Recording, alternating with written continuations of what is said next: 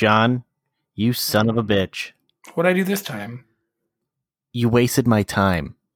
No. Yes.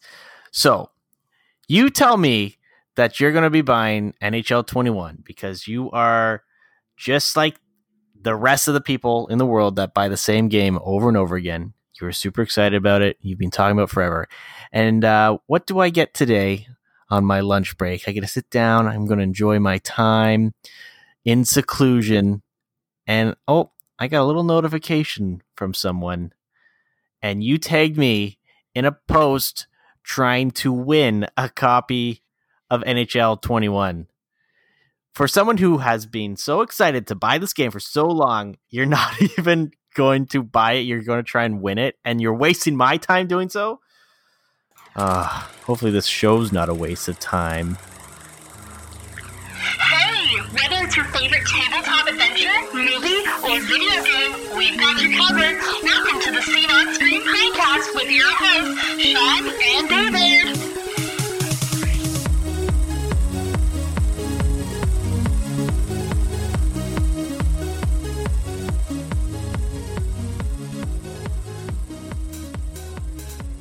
I admit I may or may not have been really excited for something and then realized I had a 10-hour trial on EA Play. What are you talking about? Yeah, so like you have early access to the game. So I had 10 hours to it and I've only used 5 so far. Well, why buy the game until I have to? Yeah, but you tagged me in a contest so that you could win a copy of it. To save $80. But you could have tagged literally anyone. You just tagged me because you knew it would bug me, didn't you? A little bit, because I thought, A, it was funny, but B, I was like, this guy not only likes free video games, but he likes video games. Yeah, but hold on. You would be winning the copy, not me. Yeah, but it's the same premise. Like, we're running a contest right now. So when you win a game, I win the game? No, it doesn't work that way. Oh, what you're saying is if you were to win, you would have given it to me. Tag away, friend. Tag away. No, because you're not. What are you going to do? Just turn on the virtual players and have them simulate a game and you're just going to watch in the background like you do with MLB The Show? No. No, I probably would just download it, load it up like once or twice, and then never play it again. You'd goat me into being like, hey, I'm online. And then I look and then you're just not playing? Yeah. Speaking of which, it'll say in the menus. We haven't played together in so long. I know. What was the last game we played? Probably Golf with Friends. Yeah. Something like that. No, we played some Warzone. I think the last thing we played would have been... we were supposed to play Grounded, and then we didn't. Oh, and we did that stupid... It's based off that board game. That was the last game we actually played together. Munchkin. Oh, yeah, that's true. And no. We play Golf with Friends after that. Yeah, Golf with Friends is fun. That game's amazing. It's just on some sort of crack that's so hard to play that it's nearly impossible. The thing with Golf with Friends is that it still is mini golf. It still has the same rules as golf, except for, that there's random shit flying around and explosions and jumps, and you can have like a rocket pack attached to your golf ball. But it's still like the same scoring premise, but it is so ridiculous that it doesn't really matter how, like, you're still aiming. You just keep shooting over and over and over again, right? Like there were some holes that we were hitting and it was like, it actually stopped the game for us because we had too many attempts. Yeah, it was like you were embarrassing yourself. Yeah. You, sir, need to stop. So, how are you? How is another week away from life as you know it? You mean real job? Yeah, this is our fake fun job. Yeah, real job is tiring. I don't know how people do it. Yeah, welcome to, like, not being a student. I know, right? But hey, when I finally get paid in 3 weeks, it's going to be great. That's the worst part about starting a new job. You always start on an off cycle? Yes. If I had started the week prior, I would have been paid last Friday. Damn. No, hold on. This Friday. No, last. This is something that is not even pertinent to people listening to this show. But everyone has experienced that at some point in their life. You know, you start once or twice. You're like, yes, I'm gonna get paid. I'm gonna get paid this week, or I'm gonna make so much money, even if it's minimum wage. You know, more money than no money. And so I asked, like, when's the pay schedule? And they're like, oh yeah, we get paid this Friday. So you'll get paid in 3 weeks. Son of a bitch. And your heart just sank. Yeah, because I feel like I'm working for free right now. You know, I think when you start a new job, that first pay, once you finally get paid, you're like, yes, I'm an employee. But now I'm just like working on a promise that I'm going to get paid. Hell, you know what? Half of my employment stuff isn't even working. I can't even log into the time clock. So you don't get paid till like November 13th? August. October. That would be so long. Not getting paid till August. October 30th is when I get my first paycheck. That's next week. Yes, but I started last week. So you're gonna get paid for 5 days. No, I'll get paid for 2 weeks. I'll get paid for last week and this week. Oh, I thought you made it sound like you were getting paid 3 weeks from today. I was like, God, that sucks. No, it was 3 weeks from when I started working. Yeah, which still does suck. That's 3/4 of a month working. David. But you know what I'm going to do with my first paycheck? Pay for part of my Xbox? Pay some bills. No. Nice. I have a confession to make. Oh, another one. There's another reason why I didn't buy NHL. Oh, what did you do? Just did a bad thing. I regret the thing I did. And you're wondering what it is. Tell you what I did. I did a bad thing. What did you do? So, I don't know why it took me all of the pandemic to realize that there was another sport that took the skill set of my athleticism and also took an interest of another sport I had and put it together. And it was like locally popular. So I don't know if you remember this from when we were in school back in the day, but I bought like 5 or 6 Frisbee golf discs because people tried to get me into it when we lived in London. I assumed that you just had regular Frisbees. I didn't know anything was special about them. So they're smaller discs, but they weigh about the same as a regular like Ultimate Frisbee. Now, these Frisbees or these discs have sat in my parents' garage for years, like literally just hanging on a hook. The bag was deteriorating. Left them alone. There was like 6 or 7 of them. Nothing too major, right? I went out at the beginning of September, or maybe at the end of August, because my friend was like, hey, do you want to go to Paris, Ontario, and we'll go disc golfing? I was like, sure. We couldn't get a tee time today because, you know, golf now, you have to like book your tee times, and it's almost impossible to get on a course. Don't you normally have to book a tee time for golf? Well, you could always just walk up too, but the thing was, like, days would sell out so quickly if the weather was going to be nice. So we went and tried this out. I was like, oh my God, this is fun. But I realized some of the discs I had were a little like beaten up because I abused the shit out of them when I played with them like 7 years ago. So I went and talked to a friend who owns a disc golf place. Shout out Willow Ridge Disc Golf. And a problem started happening because like my gaming and like it's not like other sports where like golf, you have your clubs and you have your balls. And it's not like hockey where you have all your equipment or Ultimate where it's like my cleats and my clothing. It's you have your discs. So I went out and saw a buddy. Pack? No, I have a backpack for it now. Like it's better. So the first time I went out to go see him, I bought a few different discs that did a few things. Like one was like a more sturdy putter style. Then he like threw with me some of the other stuff and he showed me like different mid-range and a different type of driver. I was like, oh, these are all cool. So I bought them. Spent about $100 on 4 discs.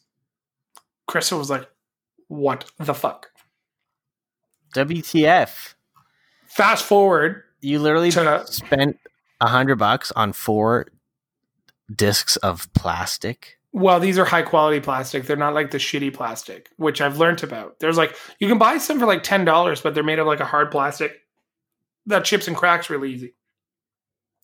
All right. Fast forward to for last Friday, right? So I was like all ready to go buy my NHL. I was going to be like, I'm working today. I'm going to pick up NHL, head home. And I was like, oh, good. Do I have this trial? So I started playing it Thursday, and I was pretty hyped. I was like, oh, this is pretty good. It's very different than the last game for the Be A Pro. And I see a post on Instagram. Somebody that I follow had a line of discs get released at midnight on Friday. So I tried to buy them, or Thursday night. So I tried to buy them, didn't work. Get to work, not thinking of anything. I see a post from another website, like in the area, like in Almer. Be like, oh, all these discs just dropped. You should get it while it's hot. Put them in my cart. $75 later, I have another 3 discs. That's after shipping and stuff. And then I messaged my buddy. I'm like, hey, do you still have those bags? Because I was looking for a different bag than the over-the-shoulder little cooler bag that I had originally. He's like, yeah, I do. No problem. I go there and I get a bag for all these discs and another disc while I was there. So I spent like $150 on discs on Friday. Okay, and so a bag. How does this work? Do you have different like weighted discs for different types of shots? Yeah, it's actually really, really cool. So they have like different styles of discs that are rated based off speed, distance, turn, and fade. So like I've been watching some videos to see how like the molds are kind of made. Like there's some that fly a little bit more sturdy and straight. There are some that are designed that if you like throw it really hard on your backhand, it'll spin and fade right. If you throw it on your forehand, it'll spin really fast and like fade left. But it's all like kind of designed on like the weight of the disc and I think where they distribute the plastic. The other thing that's cool too is if you get a hold of a really good throw, by no means should probably already have 10 discs. I'm still learning and getting better. But every once in a while when you get a hold of it and you can get it to like make a little S turn in the air, oh my God, it's so cool. So are you going to start buying like more and more discs just because, you know, you saw them, oh, you've heard good things about it, good deal, all that stuff? Not particularly. There was one mold that I tried. So I played a game a few weeks back and we called it a disc scramble. So I met some friends, very socially distanced, of course, but I met some friends out on a disc golf course. And what we did is we took a few discs and threw them in a pile. And then you took turns picking up each other's discs. So then you'd play with different, like, so you'd learn a few different ones that maybe you didn't have before because there's so many different brands and stuff. And I really wanted this one called a Zone. And then I liked this guy named Brody Smith, who's an Ultimate player and a YouTuber and stuff. And he had his own print. So I wanted to pick up one of those of that brand opposed to, because it was called a Get Freaky. It had a Get Freaky stamp on it opposed to one that just said Zone. So like sometimes it's like Pogs kind of when you're looking at the branding of them a little. Oh, interesting. Yeah, like some of them have pictures. Like there's a lot right now that have like, there's a few Mandalorian ones with like Baby Yoda. There's Chewbacca's. There's a bunch of different stuff. People like print on them and sell them, and it's a new thing. But I spent far too much money on it, and I was told I wasn't allowed to spend any more money until I got paid again. Yeah, I get that a lot too. But with board games. So I feel like our significant others might need to start like some sort of support group. Because I feel like you've started down a slippery slope of buying disc golf discs, stuff like that. If there's something I can collect while playing it, I will do it. And it's bad. Like I like my one buddy's just like, you're obsessed. I was like, yeah, but it's fun and I like doing it and it's different. He's like, but I can play the same course with only 6 Frisbees. I'm like, yeah, but I have the variety of 12. And I can do it with more than 6. And he's like, I'll still beat you. I'm like, yeah, that's because you're 6'5" and you can throw 100 yards, which I'm working on. But you just need to get a lighter disc. Most of them are any like between 160 and 180 grams. Not a lot. Interesting. I don't have any like really cool ones with like prints. Like all mine are fairly generic. Like 2 of them say Canada on them, but I don't have like some of my older stuff have like pictures when pictures were cool. But I also understand why I got them so cheap back in the day. Yeah. So if I get some cool ones, I'll post it. Maybe we'll start a little disc golf appreciation on the Scene on Screen podcast because we do like talking about anything you can play. I do have a question for you before we get into our main event or our stories for today. You've tried to talk me into Betrayal on House on the Hill numerous times, correct? I guess, yeah. I mean, once while we were in J&J's, and you had me so convinced that if there was a second Legacy, I probably would have dropped the money on it that day. Nah, man, I got a copy of it we can play. But is that the type of game that you want to like put on some Halloween music, lower the lights a little bit so your room's like kind of a tingy orange and just go to town? Tell me. Yes. Absolutely. That was riveting. Thanks for telling all our listeners about Betrayal. What is Betrayal about and why should I buy it? It is I want to say it's kind of like a dungeon crawler, but it takes place. You are a family of people, or not. You're not even a family. You're just, different explorers, and you're exploring through this haunted mansion. But the cool thing about it is you explore. The mansion grows as you explore it. So it's not like a traditional game where the whole map is out there all at once. Everyone starts off at the entrance of the building, and you can move to another room. And when you reveal that room, what you do is you take a room tile from a stack of tiles and place it in there. So it's random. They're shuffled up, and then you have a random room. So each room has different things that can happen. Either you'll get an item, or you'll get a companion might show up, or an event might happen. But eventually the haunt happens. So based off of the number of players, and I think there's things called omens. So if someone gets an omen, they're generally bad things, they're good things, but bad things happen with them. And when an omen is drawn, then you have to roll a number of dice equal to the number of people playing or whatever. And then, depending on how that roll happens, the haunt happens. So then that is where the game changes. So originally, like, the game starts off as a co-op adventure. Mm-hmm. But once the haunt starts, it turns into a 1 versus all.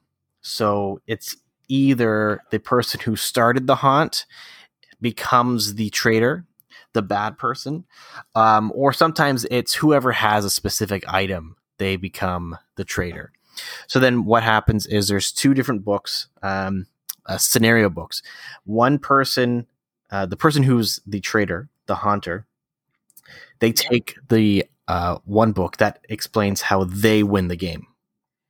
And then the other people, they take the other book that explains how they win. So there's different goals that each group of players have, either the people like the explorers versus the traitor. They each have different goals on how to win. So generally it's like how to defeat the traitor or how to stop the haunt from happening, and vice versa. But the cool thing is that the other, I'm going to say teams, because generally the explorers are like 2 or more people. They don't know what the objective is or how the other person or team controls or moves their characters. So not necessarily in this one. I in the original game, we played one haunt where I was the traitor, and I became invisible. And so I had to essentially kill the explorers and then drag their bodies to like a portal type thing. But because I was invisible, I didn't have to tell them where I was, how many spaces I was moving, or what I was doing. So how does that work, though? Do you just be like, I'm just keeping it on the table the entire time? So I removed my character piece off the table, and I had to have like a notepad kind of keeping track of where I was or whatnot, just for my own personal reference. But I had to attack and kill other players. So eventually they knew that I was either in the room with them or I would be like in the room beside them or whatnot. And it was funny because one of the people we were playing with, they are what do you call them? Sore losers. That's right. They're a sore loser. So they're not fun when they are losing a game where they don't have complete control over the game. Makes sense. This person was just bitching and complaining, saying that I was cheating, I was making stuff up, because in the rule book for my character, I did not have to answer any of their questions. I could do any of my movements. If they asked me, I could just ignore them, right? So that's what I was doing. So this one person in particular thought that I was just doing whatever I wanted, making shit up.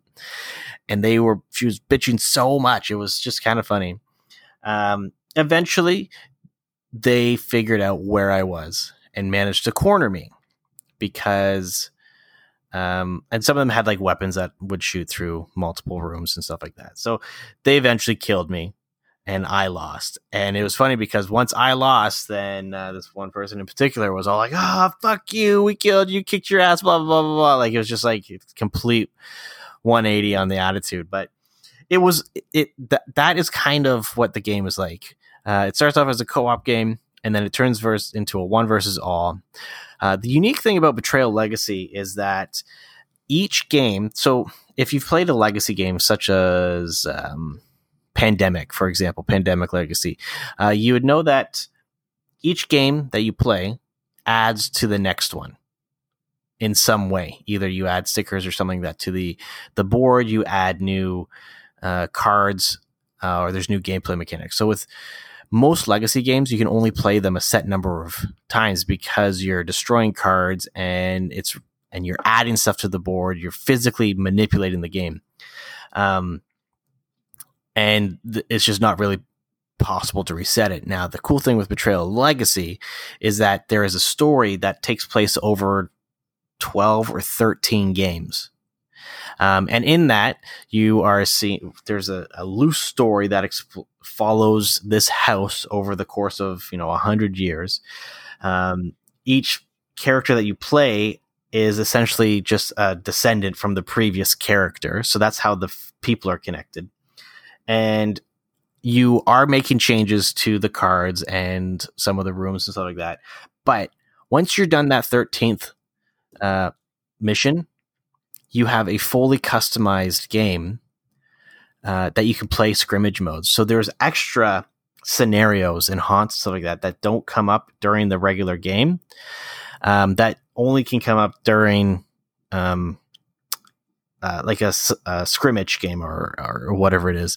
Yeah. So this is what was really cool about this game, because it takes what was cool about Betrayal at House on the Hill and turn it into a legacy game, but still made it so that you can play the game over and over and over again. It is definitely like I'd say it's one of my top 10 games, just because you can play the game 25 times and have a different outcome every time, have a different event happen every time. But there's no but. I love the game. Okay, so we'll have to play it because it's now crept up onto my list of games that I keep being told to buy. And like right now we're because I'm collecting Frisbees. No, I'm just kidding. We are trying to hold back on how many more things we buy that we'll have to move when we move. But that's definitely a board game that we've talked about. Well, next time, we have our shopping date, maybe I'll stay a little later and we can play a game. Well, I do believe you and I have a bro date on the 10th or 11th, depending on how the mail shakes out. Yeah, depending on that Mr. Mailman. Now, do you remember when we were in J&J's and that one random girl was and I guess that girl and her boyfriend or whatever were going to buy Betrayal. That was two girls. No, I'm pretty sure it was a guy and a girl. No, it was two girls, and they were talking about how their boyfriend wanted them to get a certain game. No, that was Galaxy Trucker, I thought. Anyways. So, yes. Yeah. And they had Betrayal at the House on the Haunted Hill or whatever it is, which is the original game. And I was like, excuse me, the superior version of the game is actually Betrayal Legacy. It fixes lots of stuff, and it's a legacy game, and you customize it, blah, blah, blah, blah. They gave them the spiel, and they're like, oh, that sounds sweet. And then they bought the other one. For $10 more or $20 more. But it's totally worth it. It's 100% worth it. There were some, like I said, like some fiddly things with the original game that they fixed. So like just some gameplay mechanics and stuff like that. So essentially Betrayal Legacy is like the version 2.0, like that is updated with extra features. Same great game, same great stories. Well, you know what? If we get the chance to, I know we're going to be spending quite a bit of money that day anyways with the consoles coming out of our accounts. However, I wouldn't mind stopping at J&J's in the morning before we get to work. It's just, you know. Yeah, I know what I need to get with my credit there. Oh, yeah, you have like a $50 credit there. Yeah. There's like this Unlock series. You remember that? Those games, right? Yeah. I was inquiring about it. I guess the Star Wars one is out, so. Oh, finally. Yeah. So hopefully they have that and don't laugh at me when I ask them. Yeah, like you're in last time. So, if you guys like what you heard about David's review / kind of sale of Betrayal, let us know in the comments or shoot us a message. I want to call this segment David's Dicey Reviews. Ooh. That is dicey. Yeah, because you don't know what way they're going to come out. But David is a actually fairly well-respected board gamer in, I would say, somewhat of southwestern Ontario, depending on who you ask. But we are happy to share that some of his very famous unboxing videos will be hitting our YouTube channel soon. Yeah, I have some new content coming out. And maybe we'll get some gameplay. We'll set up some webcams and we'll do our best to try and do it remotely, you know, COVID and all. But we can do it digitally. We can do whatever we can do. Yeah, we can do what we want. We're adults. Speaking of digital, I know this question would be mainly for me, which the answer is no, because you have an Android. But xCloud is finally available on iOS. So Microsoft and Apple mended their fences, and they've decided to make this thing happen now. Well, I don't know if they mended their differences. I think Microsoft just edited the app or something like that to allow it. Yeah, I thought it had to do with the same thing Epic Games tried to pull off. Like xCloud wanted to be able to do their own purchases. Was one of the reasons they got rejected. The thing is that xCloud. So, for anyone that doesn't know what xCloud is, it's essentially Microsoft's game streaming service. So, it allows you to play games remotely on your mobile devices, and on. I think it also counts for PC as well. But essentially, you can play Xbox One games on your phones now and tablets. There was an issue with it on the Microsoft store, or the Apple store, because Apple does not really like other companies having stuff on their platform, I guess. So there were some issues with that, and I'm trying to remember what exactly it was. I don't really know. It was such an issue that it did delay it a little bit for sure. Well, yeah, like because xCloud has come out on Android, I want to say a few weeks ago. It's been out for a little while, and I have to admit, it does work pretty well. It's super, super sweet. Do you play it on your Note? Yeah. So I actually have a like a phone clip that connects to my Xbox controller, and I can use my Xbox controller connected via Bluetooth to my phone and just stream from xCloud to my phone. Sometimes I do that when Angela's using the TV, which isn't that often actually now that she's studying. But yeah, it's actually pretty cool. I should tried it out at the friend's place the other week. Just to show them. But it's kind of a big deal because iOS users were left in the dark. This great new feature. Because of Apple, essentially, they were not able to stream Xbox games. And I think part of it is because Apple, it was something to do with, I think what you like, similar to the Epic Game Store, but something to do with being able to purchase and play other content or something like that through another storefront type system. But the thing is with xCloud, it's usually, I believe it's linked to Game Pass. So it's not really a store because you already have, it's like a subscription service, right? So really it's no different than streaming a movie on Netflix, right? But yeah, that just released for iOS. Was it like just this week? Yeah, on iOS 14. Yeah, so are you gonna? I mean, Apple might have wanted to, like, with their update, just kind of protect it a little bit, but I don't know. I was waiting because like I was planning on this year buying an iPad. I've been in between the iPad Pro and the iPad Air, and for what I'm going to use, I probably just want the Air. Mm-hmm. But the Air should be able to seamlessly run my Xbox, no problem, from anywhere I want. So I could be like at work, taking a break, whip out my controller, and be like, oh, play a game of Warzone on lunch. Okay, hold up.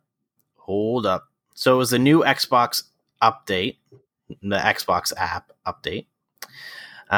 So you can stream games to their device, allowing remote play. Oh no, remote play is for PS4. Xbox remote play will feature only Kinect. Okay, so it's not really xCloud, it's the remote play, so you can play the games on your Xbox and stream those. So CERN says that Microsoft's updated Xbox app doesn't change the xCloud situation. Apple extended an olive branch to allow services like Stadia and xCloud recently, but it included a big catch that would mean Microsoft would have to individually submit hundreds of games as separate apps using its streaming tech. So Apple's still fucking over. Oh, that's awful. Do you really, when you get to the nuts and bolts of it, do you really even have a remote sense of surprise? Even if you look at what happened last week with Apple, right? Apple released all these new phones. Apple released all their new software. Wow. So they have a MagSafe circle on the back of their phone. Do you know who did that first? Motorola. Mm-hmm. And like to a T, the technology is the same. I don't know if you remember the Z Play series. It's more recent, but it has all those proprietary add-ons. So you can add there was a projector, there was a gaming console that you could add to it. And then if you downloaded like 64 ROMs, you could play on it. Mm-hmm. It's pretty cool, but Apple's not doing anything revolutionary and they're still limiting their software. Well, Apple hasn't really done anything revolutionary since I don't know, maybe even like the iPhone 6, if that. Well, they went back to the square edges. Yeah. The only thing Apple, I think, still leads in, and I don't think it's cell phones. Well, I know they have like 60% of the market. Is the lineup outside the Apple Store with people having problems with their devices? I think where they're best off still is like their watch. Like their watch is amazing. The watch does everything you can ask it to do. My watch does so many things that I don't know it even does. It tells me the time. I can answer phone calls on it. And if I'm at the gym, I can keep my phone in my locker so I don't have to carry my like Pro Max out there, just same size as your Note. but I don't have to have that in my pocket or put it up against like the dirty ass like treadmill or something, because I can stream Spotify from my watch to my AirPods. And I've gone almost Apple everything. That's the thing is, I've had an Android watch and they change so quickly, and features and stuff like that are all dependent on the manufacturer. Like at least with Apple devices, they are a set feature. Like you're not going to have the same watch with the same OS, but different features because, Fossil makes one versus, I don't know, some other watch company. Garmin. Yeah. So kind of going back to this xCloud thing. So yes, exactly what I just said. Microsoft raised a point saying that streaming movies or songs don't face the same content restrictions as games. So Apple does not force Netflix, Disney Plus, or Spotify to submit each individual movie, TV show, or album into a separate app. Apple treats them differently in its app store, and the company extracts large amounts of revenue from in-app purchases related to games.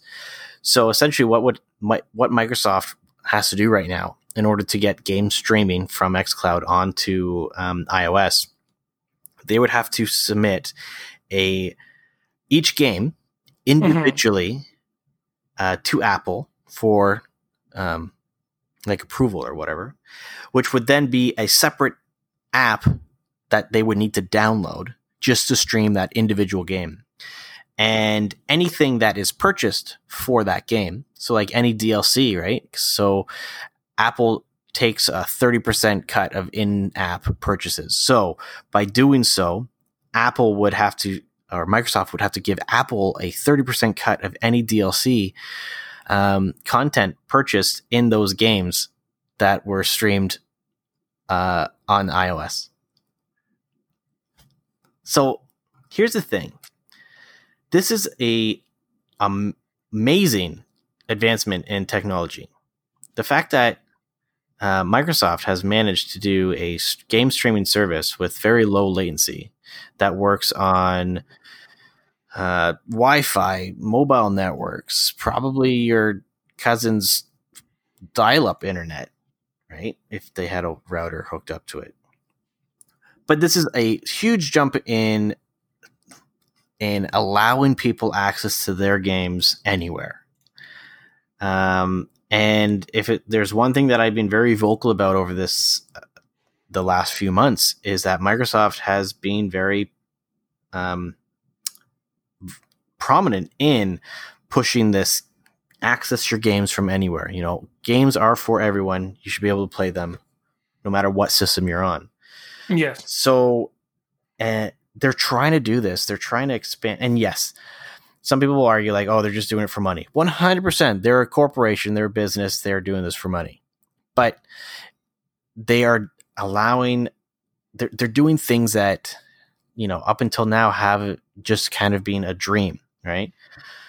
And there's always another company that will cause problems. In this case, it's Apple, where they have these strict rules on their app store and what's allowed on their devices that there's millions of people that could take advantage of being able to play Xbox games on their iPhones or iPads that they can't. What Android-driven piece of technology do you think will be the weirdest you'll see somebody stream an Xbox on? Because it's coming. Somebody's going to post like, yo, I was sitting in my kitchen and I decided to connect my xCloud to my fridge. It's already happened. Oh, so that one's already done. Yeah. So what do you think the weirdest thing we'll see is? You can get fridges and stuff like that with Android displays built in, right? Well, yeah, like I saw them at Home Depot the other day. That's why I brought it up. That's really it. Like fridge. I'm sure there's some washing machine or something like that has some sort of Android display on it. I saw a video on Trump's favorite app, TikTok, that was somebody did it in their Tesla. I was like, now that's just not safe. That's like that scene in Men in Black. Remember when the autopilot came up and it was just a PS2 controller. Oh yeah, that's true. Yeah, no, it's.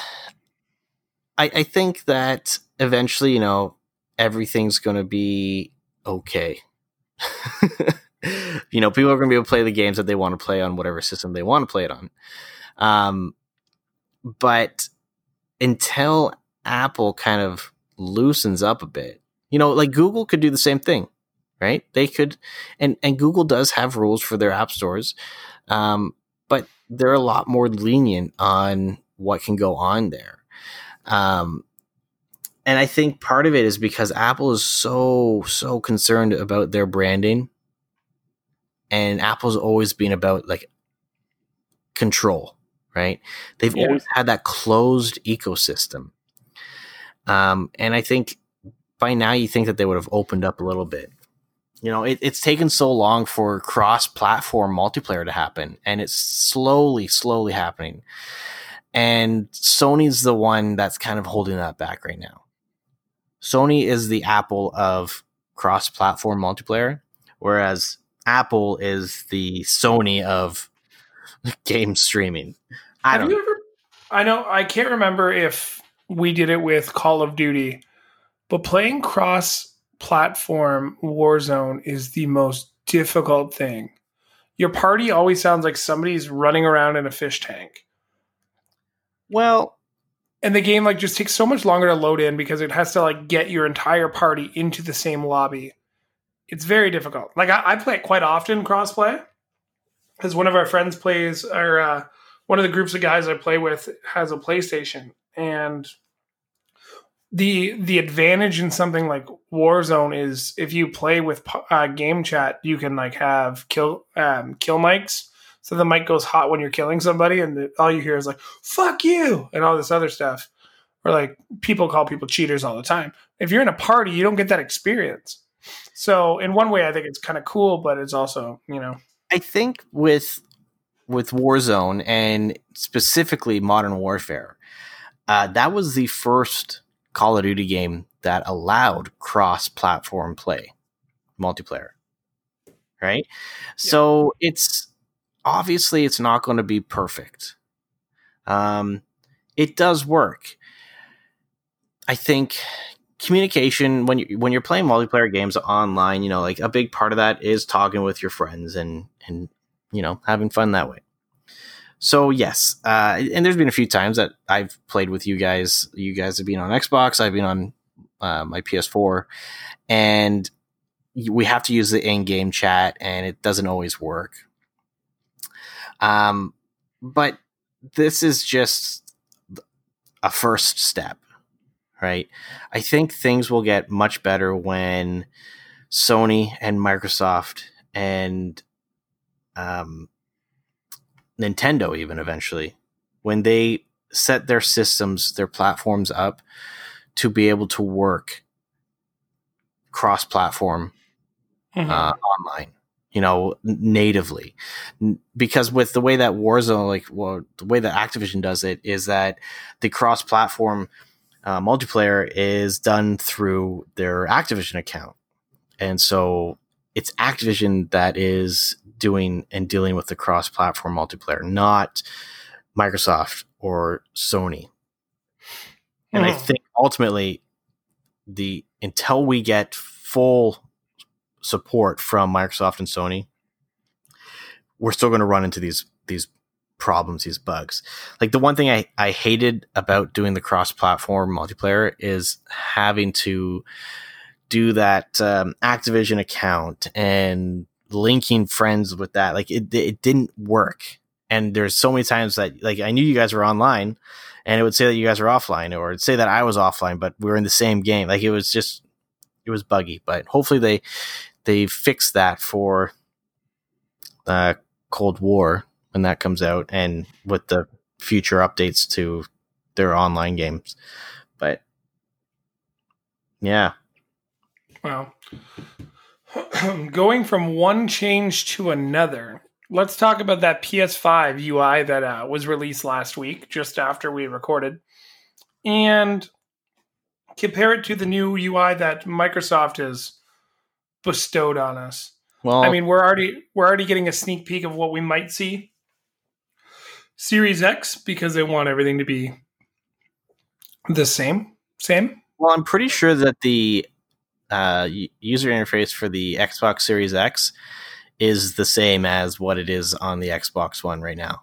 Yeah, the one that they just pushed. Yeah. I was very confused when I started my Xbox the other day because it opened on a different panel than it usually would. Right. I was like, what the fuck am I looking at? One thing I hate that Microsoft does is they always change, like, the when you press the Xbox button and it brings up that side menu type thing, they always change the order of everything and move things around on there. Yeah, and on top of that, while we're just complaining about Microsoft, you hear that, Sony fans? Don't you hate now? Like, if you're in a party with somebody and you're like, if you're like, I know I'm going back to the Warzone conversation, but you need to leave the game, the party chat to go into the game chat. But now you have to like hit Xbox, tab over 3 times, go down, and then like hit the party and then leave the party. Like, your party stuff isn't at the very beginning where it was. Even they moved the recording stuff. And I understand that's probably going to be because of the share button, but still, that's a lot to kind of process when you're like in the middle of a game and you're trying to do something real quick and you can't. Mm-hmm. Yeah, but back to the Sony UI. They released a video explanation, I don't know, preview not too long ago, just showing some of the new features of the PlayStation 5 menu screen and all that stuff. Updated for 4K monitors, so everything's in 4K. Some new features and stuff like that. It looks nice. I feel like there's a lot of empty space in it. They have things called cards, fancy name, for just, I don't know, card type things that show different bits of information. Some new things for game help. Certain games that support it will have essentially like in-game walkthroughs, for, you know, how to find things or complete things, which is kind of cool. I think this is Sony's attempt at getting people to play games more, and not using other platforms to look things up, because they literally said, oh, no longer will you have to look online for gameplay videos and tutorials on how to do it. It's just in there, right? So it might be Sony's way of getting people to stay more focused on their game and using the system. They showed some of the, I forget what they called it, but it's essentially like the quick resume feature, similar to what the Xbox Series has. So yeah, you can hop right into a game with minimal loading, if any, and you can switch games on the fly and return back to the game that you're playing exactly where you were. Overall, like, I wouldn't say that I was like super, super impressed with the new user interface. I think it is a nice change from the Xbox One, though. Even though Microsoft has updated the Xbox interface many, many times, I still find it too cluttered. I feel like there's too much going on, too many advertisements, all that stuff. But Sony's always been like that. Even if, like, when you start up the PS4 and you press down on any one of the categories, it's like, or if you click video, for example, it brings you up multiple things you haven't even downloaded yet. It's like, this is available on Netflix, Amazon, Twitch, and then it also shows you like the Sony store. There, and like, it's such a waste of space. I almost believe at this point Amazon Prime, Disney Plus, right? All of that stuff. Yeah. What? No, I'm agreeing with you. Sorry. Okay. I was going to say, I almost believe at this point in time, when you look at even the usable storage that's going to be available on the PS5, which was seemingly confirmed by a screenshot yesterday, or not yesterday, like 10 days ago, because it was on October 10th, I believe. It shows that out of the 825 gigs available, only 664 gigs will be usable. Comparing that to the 2 gigs available on the Xbox Series X. That's a difference of 2 games in some cases. Maybe much more if you're not playing a bunch of 100 gig games. But let's say you are a fan of like the Red Dead 2, you're going to buy Cyberpunk. You're a big Call of Duty fan, so Call of Duty with Warzone is going to be like 115 to 120. That's 3 games right now, and that's half your hard drive. Cyberpunk's clocking in at like 80 to 100 gigs. Yeah, and the thing is that in order to take advantage of the quick resume features of either system, the game has to be installed on the internal hard drive, the internal storage. I guess they're SSDs now, but internal storage. But I would say though, like the UI for PlayStation PS4, it's not as busy as the Xbox one. You know, you have your horizontal list line of games, and if you go down, you get more info on the game, and then that's when but there's no real advertisements on the system, right? Sometimes they will post there'll be like a little update for like an icon on the home screen that shows, you know, like a new sale or something like that. I got one for PlayStation Now the other day, which was weird because I have a PlayStation Now subscription. But the thing is with Xbox, you know, you boot up your system and there's advertisements along the whole thing, almost everywhere. And I think this has been a big complaint against Microsoft for a long time, since the update passed after the Blades UI for the 360, which was by far probably the best user interface ever made. That it's majority advertisements. There's so many advertisements, and for people that I understand if you're not paying for Xbox Live Gold, or in this, you know, the future now Game Pass, if you're not paying for a subscription, then you know what? I understand having advertisements on your display on the console. But once you pay for a subscription, you know, there shouldn't be any advertisements. And that's one thing that Sony has. They don't have advertisements riddled all over their UI. Now things have changed a little bit for Microsoft, but they're still there, you know, they're still it's still very prominent. But one thing that really was pointed out, noted, in comparison between the Xbox Series and the PS5 UI is as far as we know, the Xbox UI is still only going to be 1080p. I guess the people that have Xbox Series X consoles out for preview releases, the menus and stuff like that are all only in 1080p. Can I ask you a question though? You sure can. Why does it matter? If you're just looking at title cards and non-moving backgrounds, like I know Sony still does that kind of like floating background space cascade thing. But I don't customize my Xbox anymore. It's not like my 360 where I had to have it a certain color scheme and I needed things to be moving and my avatar was there throwing a football or shooting a gun. None of that. Mm-hmm. Like when I turn on my Xbox, like I play it on a 1080p monitor.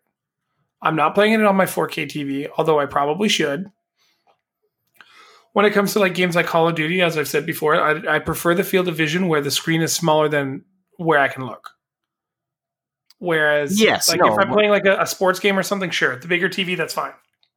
But what does the menu matter if it's 1080p? So why are people complaining about that? I think what it comes down to is that for these systems that are promoting, you know, 4K gaming, 60 FPS, 120 hertz, all that stuff, to have such a basic feature, you know, that isn't even displaying at the full display resolution that the system is capable of, you know, it's kind of like, okay, why? What's the reason? Right? Anything that anyone playing on a 4K TV, yes, while 1080p will still look good, depending on the TV, the upscaling will be better or worse.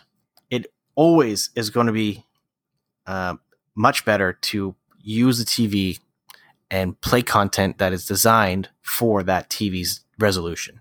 Okay, so let me go back. And sorry, but you said like you don't understand why, because you play on a 1080p monitor, and that's why, right? Because you are seeing it on a display that it is designed for. Okay, but I'm not saying the game, because there are games that I play on my TV, but a lot of the games I have are older. They're not like, okay, Warzone should be optimized for 4K based on the fact that I'm playing on my Xbox One X. Unless I'm wrong, which I very well could be. But I think it is in 4K. If pro players are playing on 4K monitors, I'm assuming my Xbox is pumping out 4K. Or at least it's upscaled to 4K based off it being a Series X. What I'm saying, and I wrote down exactly what you said. For consoles that should be that are advertising 4K gaming, yes, exactly that, 4K gaming. It's not 4K menuing. It's not 4K looking through my Xbox.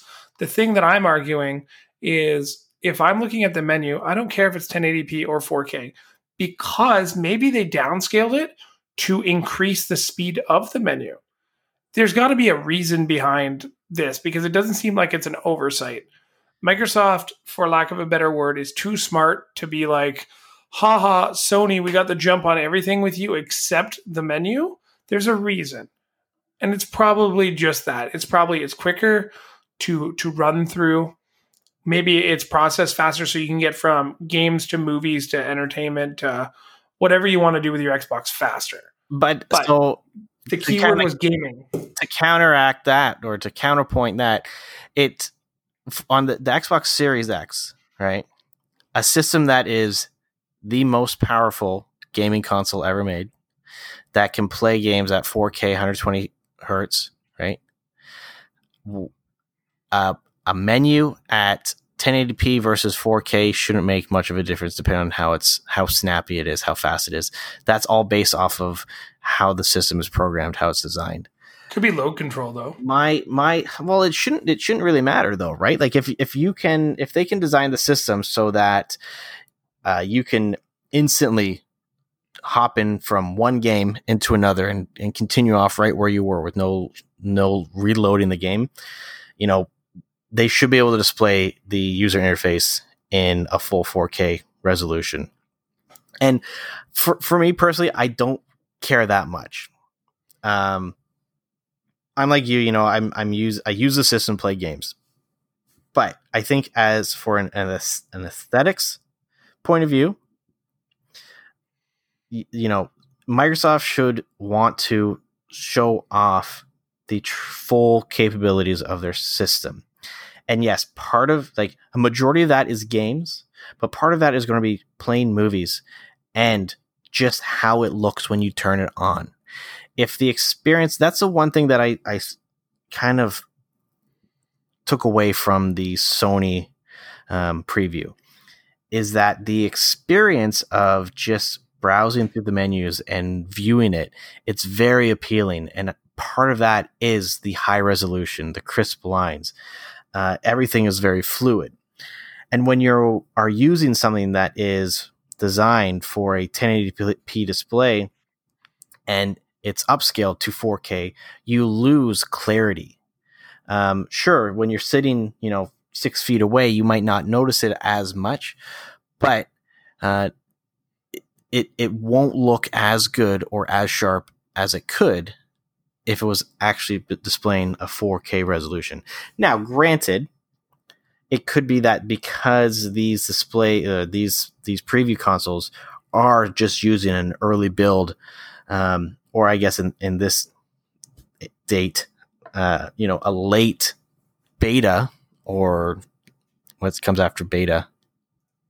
The game pre-release version. They're using a pre-release version of the Xbox Series system, right? So granted, by the time that this console's release next month, Microsoft might have updated their shit, and we pop open boot up our new crispy Xbox Series X's and have a nice 4K UI. If we don't, whatever, it doesn't really matter that much. But I think just for Microsoft to be able to tote that they have the most powerful gaming console ever made, you'd think that just the basic feature of interacting with your console on the lowest possible level, using the system menus, it should be displayed at something that is designed for, what they are promoting their system to be used with, 4K TVs. Yeah, no, I don't disagree. The other thing, if we're going to be really picky, is we're going to look at, like, the monitor I play on is a matte finish. I don't have the lighting as bright. Like, I don't have it set to dynamic or anything. I have it set right now on the lighting for this to FPS. And then, like, with my TV set up to be, like, dynamic for film. So the other thing I'm very curious about, and, like, I'd like to do a side-by-side comparison, is I'll take the latest movie that I've bought that's 4K. Not digital, straight off the Blu-ray. Play it on my Xbox One X. Play it off my Series X. Because it still sounds ridiculous that I'm keeping both, but we want to make sure we have a good video player out on the TV. There shouldn't be any visual differences. It's that's a whole other topic, but if you have a 4K disc player playing a movie on two different 4K players, you should have the same visual quality. I guess we shall see. Speaking of seeing is believing, and I know you've been playing Doom Eternal. They showed off the new trailer to the Ancient Gods Part 1 DLC. Boy, that was a mouthful. It's a standalone expansion for Doom Eternal. Bada boom, bada bing.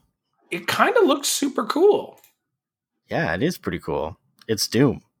How are you liking Doom Eternal? I have yet to download it because I'm a basic bitch. Now I have a little bit of time on my hands, so I might dabble in it a little. But I've never, like, as Doom games became faster, I became less, I think, into them just because I found them a little bit harder. They're really fast-paced. And chaotic. They're very much like the old school shooters, like Quake and Unreal Tournament and stuff like that. Those fast-paced arena shooters.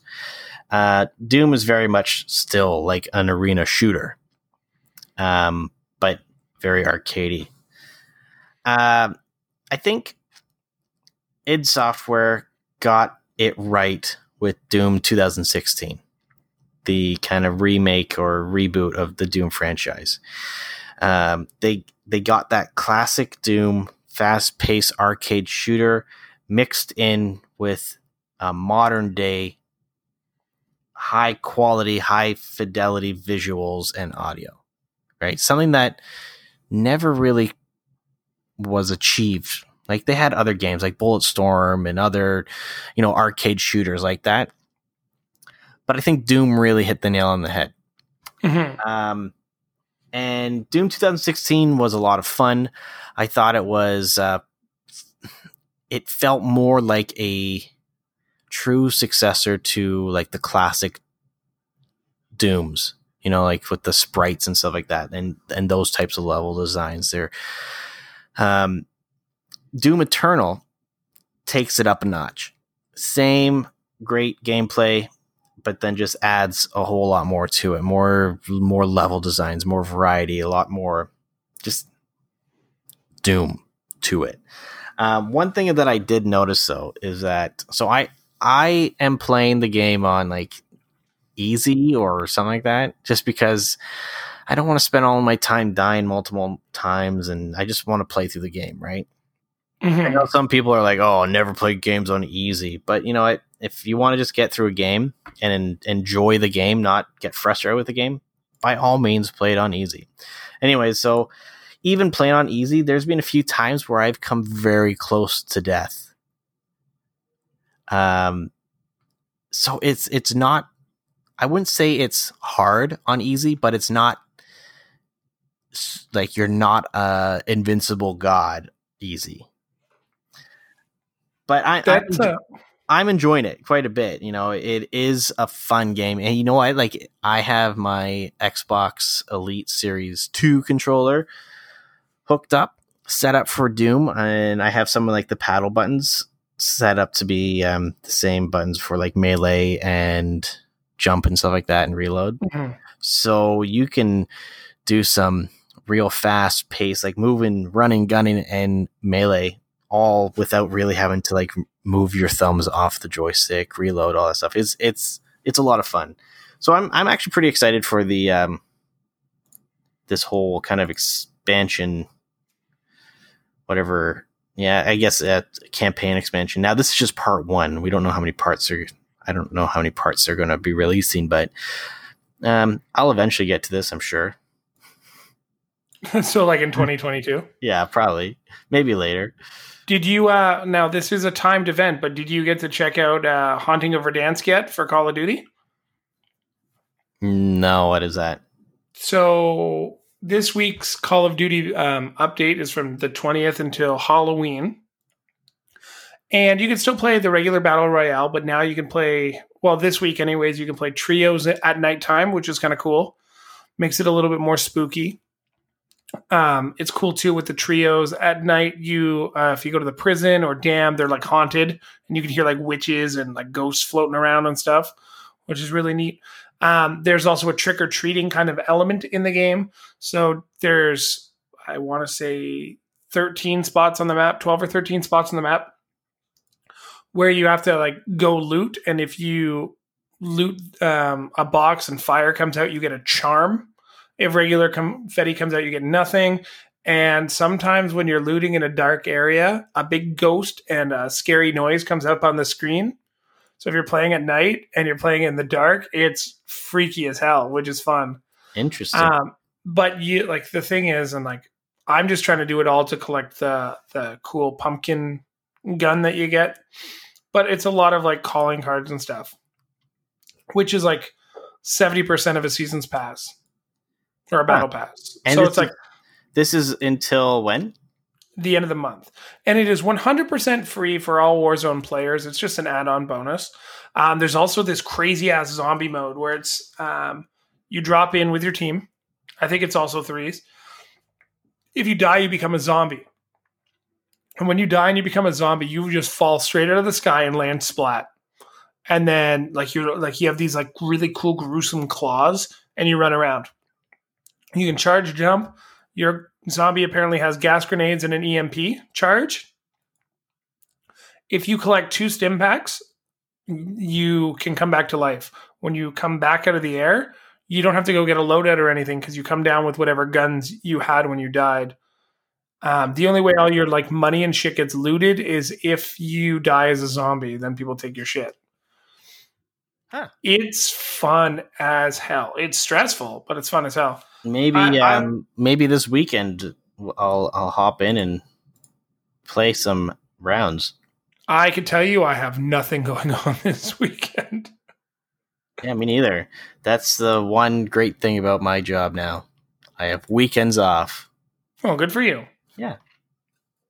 Is there anything else you wanted to tackle on this this faithful episode, or no? No, can't really think of anything. Cool. Yeah, hold up. We have a contest going on. That's what I was just going to jump to. Oh, okay. I was going to be like, for you faithful listeners who hasn't checked out our Instagram post yet, please make sure you like our post, subscribe to our Instagram or follow our Instagram, and tag 2 friends for your chance to win Cyberpunk 2077 for the console of your choice. Yeah. We've started that contest. It's been going for, I don't know, about a week now. When is it going till? November 18th is when we're drawing. Yeah, we're drawing the day of release, and the people should, it depends on the mail. Well, that's how long it should take to arrive to your house. Additionally, listen in next week and the following week after that. We are going to have 2 contests that are going to run simultaneously through the contest. And what we're going to do is we're going to ask a question that's going to require your input. And if you participate, you get an extra ballot. If you get the question correctly, or you answer the question correctly, you get 2 ballots. So you're just enhancing your chances to win. Mm-hmm. Again, that's next episode and the episode after that. Yeah, I think we've had some pretty good response so far. So if you want to just increase your odds of winning your copy of Cyberpunk 2077, then you'll have to definitely listen to our next 2 episodes at minimum. Hopefully you'll listen to more because we love you. We do this for all of y'all. And if you don't like our contest and you want us to give away a different game, don't donate the game to us for us to give away. I don't know yet. This is the beginning of, I think some future fruitful endeavors. Yeah, we got some more things up in my pipes that I don't know. And David needs to clean out his pipes. I need to clean out the pipes, and we need to give all of those things to the people of the children of the corn, our listeners. Well, at that rate, that is it for us. If you like what you're listening to, again, please subscribe. Tell all your friends. David and I are here until you want us to go away. Which is never. Have a good one, guys. Peace.